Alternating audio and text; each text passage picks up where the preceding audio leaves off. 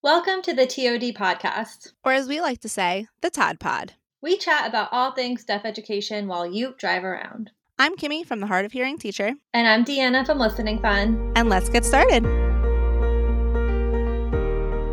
Welcome back, Deanna here. So when I was finishing up today's episode, I dropped the outline in me and Kimmy's shared doc, and it was way too long.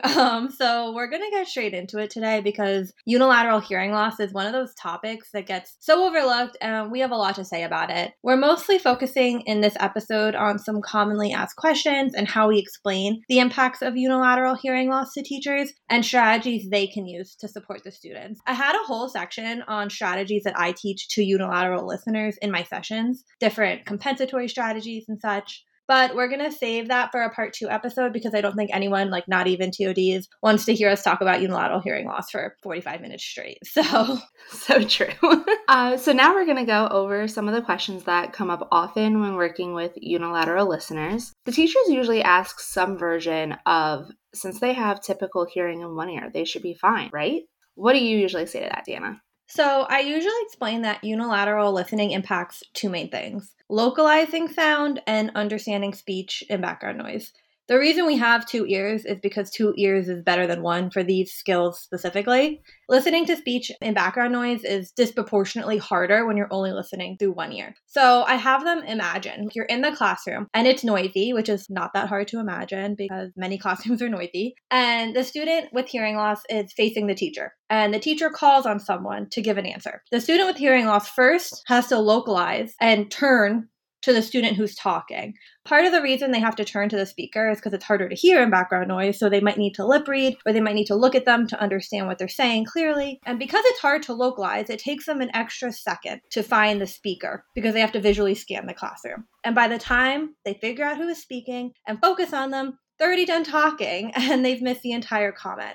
So having perfect hearing in 1 ear doesn't help you if you're struggling to locate the speaker and struggling to hear that speaker in background noise once they start talking. That's kind of my go-to example. I really like that example. I like the visualization part of it. That really helps teachers understand and put themselves in the student's shoes. I also want to say localization is definitely an important classroom skill and one that can be challenging for students with single-sided deafness or even with uneven hearing loss. For me, even with my hearing aids, I can rarely localize sound sources because my hearing loss is worse in my left ear than my right ear. So it still makes it really hard for me to find a sound source as quickly as someone who has even hearing. The other thing that seems obvious but gets overlooked all the time is that the student may struggle to hear people on their poorer side. Even if the student has preferential seating, kids get up and move throughout the day. And if someone is standing on their poorer side, they could be missing a big chunk of information. Yeah, and that means when are they going to struggle, like in social situations or group speaking situations where it's noisy, several people are talking at once, maybe they're moving around. So like hallways, lunch, group projects, those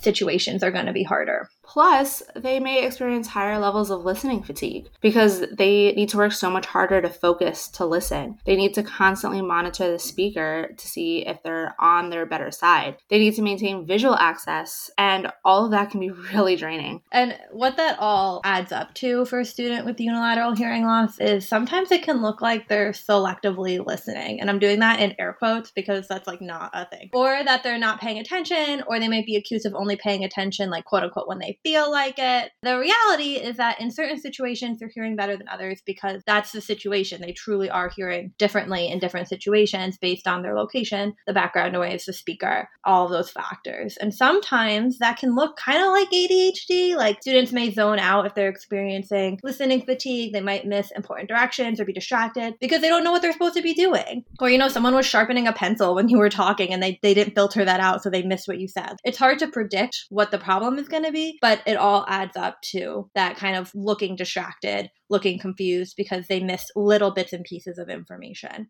I've heard of some teachers that give out earplugs during in-services and let the teacher listen with one earplug in for part of their day and let them truly experience how disorienting it can be to only listen through one ear. And I think that, although I've never personally done that, I think I should. I think it's a great idea. Yeah, I love that idea for an in-service. I think simulations of hearing loss like that, or even YouTube videos, can be so beneficial to help people and teachers understand what the student is experiencing because it's not something that people often think about or really get to dive deep into understanding how even little bits of hearing loss can affect you. That reminds me, there's actually a really good simulation. I'll link it in the show notes because I can't remember the name off the top of my head, but it's basically where they simulate unilateral hearing loss. It works best with headphones, but you can do it through speakers. It like has the listener try to localize, like there was a crash. What direction did the crash come from? Or you're in like a situation with speakers and the person turns their head and says something to someone else and all of a sudden you can't hear it. It just shows like in real life the intermittence of unilateral hearing loss. And I'll link it because it's a really good one. If you have the time to go into it, it's a really good simulation. This episode is brought to you by the Itinerant Caseload Planner from the Hard of Hearing Teacher. If you're looking for a way to manage your crazy caseload, I have a time-saving, auto-calculating, all-in-one solution just for you. My digital planner will help streamline your planning process and simplify your data collection. With all of the student sheets linked together, you can find information quickly. Get started organizing your caseload at the link in the show notes and at listentotodpod.com. Now let's get back to the show.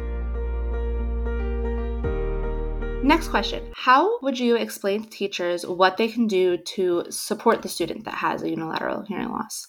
So if they use technology, and particularly if they are very young, I make sure that they keep the technology a priority. Wearing the device consistently when they're young can help them develop stronger listening skills and language skills, and they can still experience listening fatigue like any hearing aid user, but it can help with localizing, listening in background noise, etc. It's easy to fall into the trap of they don't have to wear it because they can hear fine in one ear. So right from the beginning with young students, I try to prioritize like this will set them up for success in the future if they have better access now when they're younger and there's not a time for those delays to develop.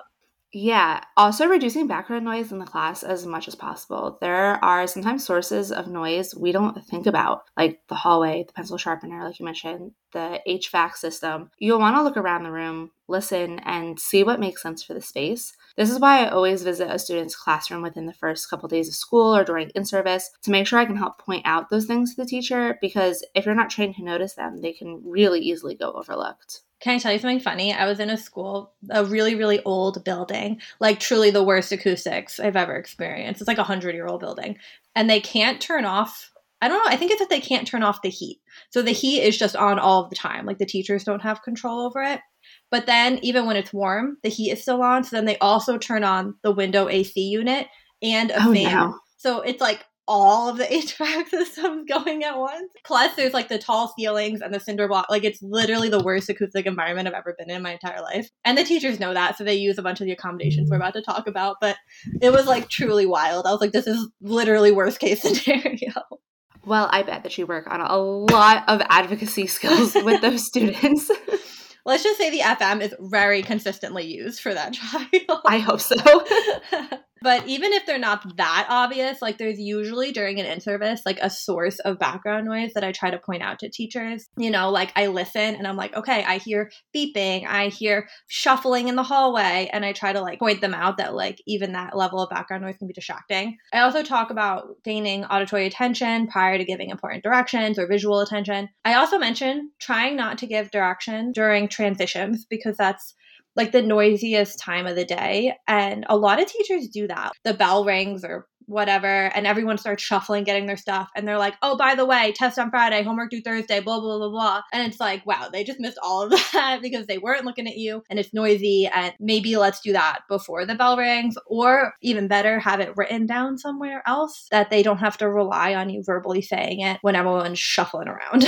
Right. Or the door's already open and you can hear 100 other kids in the hallway. Yeah. Oh my gosh. So much is going on. So much. Group work. Group work is another time where there's a lot of noise. One way to help the student during this is just allow the student to work at the back table or just somewhere that's a little quieter. If they're directly in the middle of the room surrounded by noise, it's going to be really hard for them to hear their group mates. And if you're giving directions while group work is going on, there's way too much to follow auditorily, and it's definitely getting lost in all that noise. Yeah, I feel that talking about group work specifically with teachers is really helpful. I usually say something like, I'm not here to change the way you teach, like rather help make what you already do more accessible for the student. And I use group work as an example since a lot of teachers like to do group work. The other important factor I bring up is just generally being aware of listening fatigue, like you mentioned earlier, and providing listening breaks when needed. I usually give the example of just like walking to the water fountain or spending a few minutes in a quiet location, just generally being aware that the student might need a break. And explain it, they don't necessarily have to take their devices off. Like, that's not what I'm saying. It's just giving them a few minutes of quiet where they can take a beat and, take an opportunity to relax so that they can resume listening more strongly after that.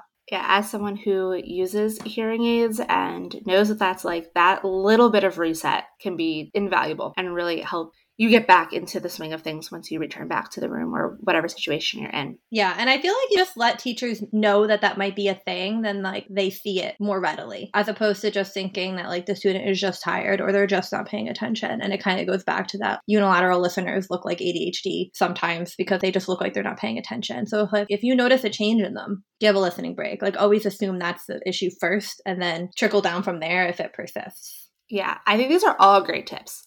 Are there any other helpful tidbits of information that you think might be helpful for our listeners? I do like to tell teachers the fun fact that we gain about 6 decibels at conversation level when listening through 2 ears instead of 1, even if the hearing loss is the same. And the reason is that the brain takes information from both ears, and it's more than the sum of its parts, so to speak. It particularly helps with clarity of speech and background noise.